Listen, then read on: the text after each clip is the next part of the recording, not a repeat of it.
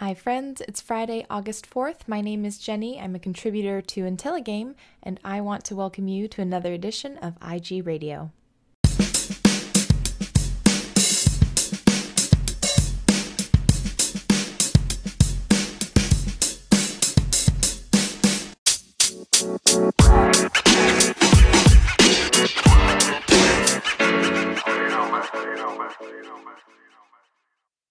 Today's IG Radio is a special one as it will provide you with a little sneak peek, a behind the scenes, if you will, on a piece coming out next week on Detroit Become Human. This is a game that I actually struggled with quite a bit. From a technical standpoint, it was engaging to play. I enjoyed the characters, particularly Kara and Connor, and the motion capture and just sheer amount of choice available is something I don't think I've experienced in playing a game before. I'm also a sucker for melodrama, and the story has quite a bit of that. But Detroit Become Human is the game equivalent of grabbing a burger and fries at a drive-thru. It's really good initially, it tastes great, but doesn't sit well after you're done. It goes for those cheap and easy storylines and tropes, stays on the surface level in its narrative and politics, and misses the chance to provide true substance and depth to the story that it seems to want to tell, despite the mixed messaging provided by David Cage, its director. This game was interesting because it was both full and devoid of content, which is a large part of the problem I had with it. Topics like slavery, domestic abuse, torture, and a failing economy are brought up and cast aside, sometimes within just one chapter of the game. And due to the wide net cast, as well as the lack of representation and consultation on the part of the Quantic Dream team, the title doesn't move beyond a 101 level of understanding, and with what we'll be focusing on today in this IG Radio, it does its own narrative a disservice by oversimplifying and reducing the struggles of its characters into neat and familiar categories. For those of you who are unfamiliar with the plot, this game is set in a future Detroit and follows three androids. Kara, who escapes an abusive owner and takes his young daughter Alice with her. Connor, who is an android programmed to find deviant or sentient androids and shut them down.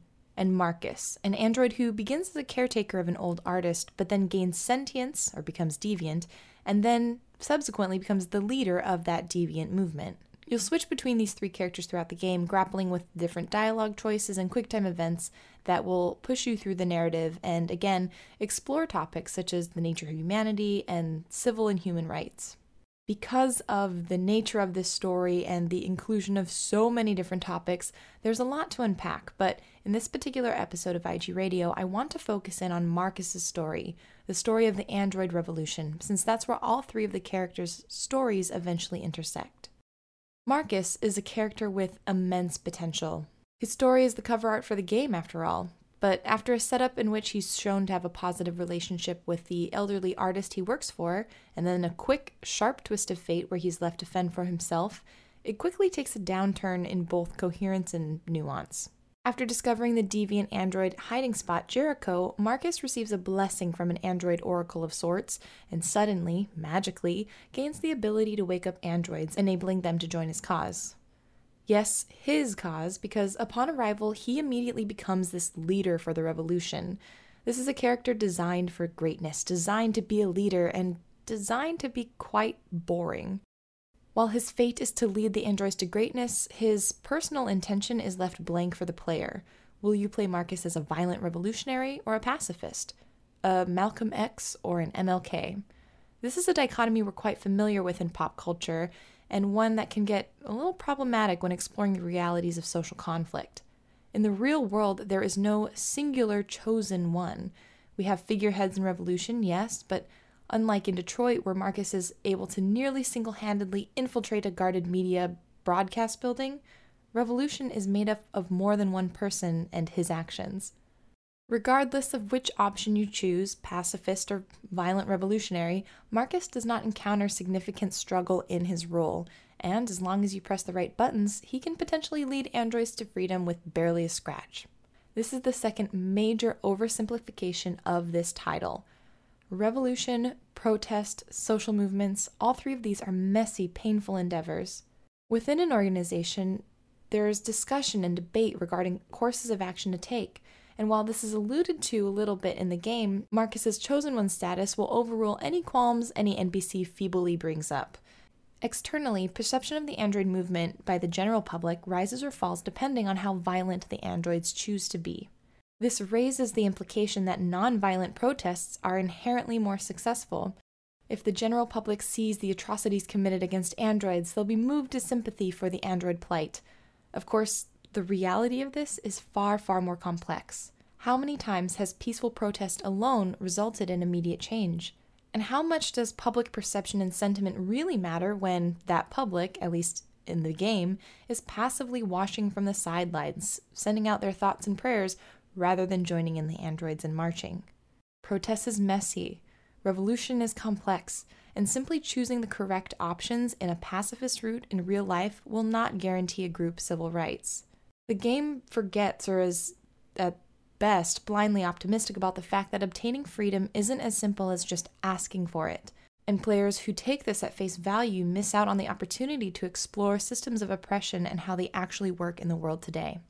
Finally, the game, in terms of revolution, only explores in a cursory manner the importance of place and time in relation to protest.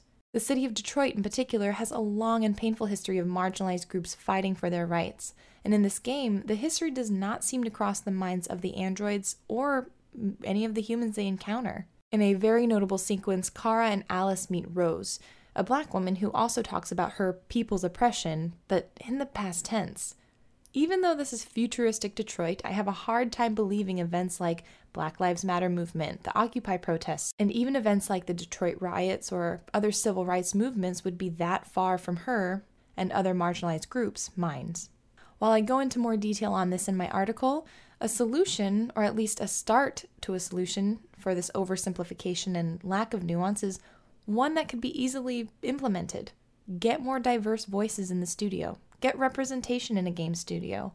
If Quantic Dream had hired a more diverse group of writers and developers, if they would hire maybe a team of consultants to dive into their narrative structure and characterization, perhaps many of these qualms that I have about the story itself would have been handled with more care.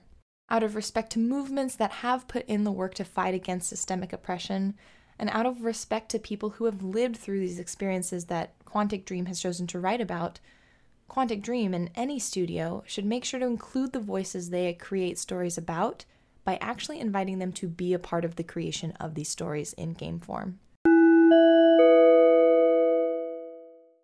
In the article this week, again, I go into more detail on the route where I think Quantic Dream stumbled in its work on Detroit Become Human.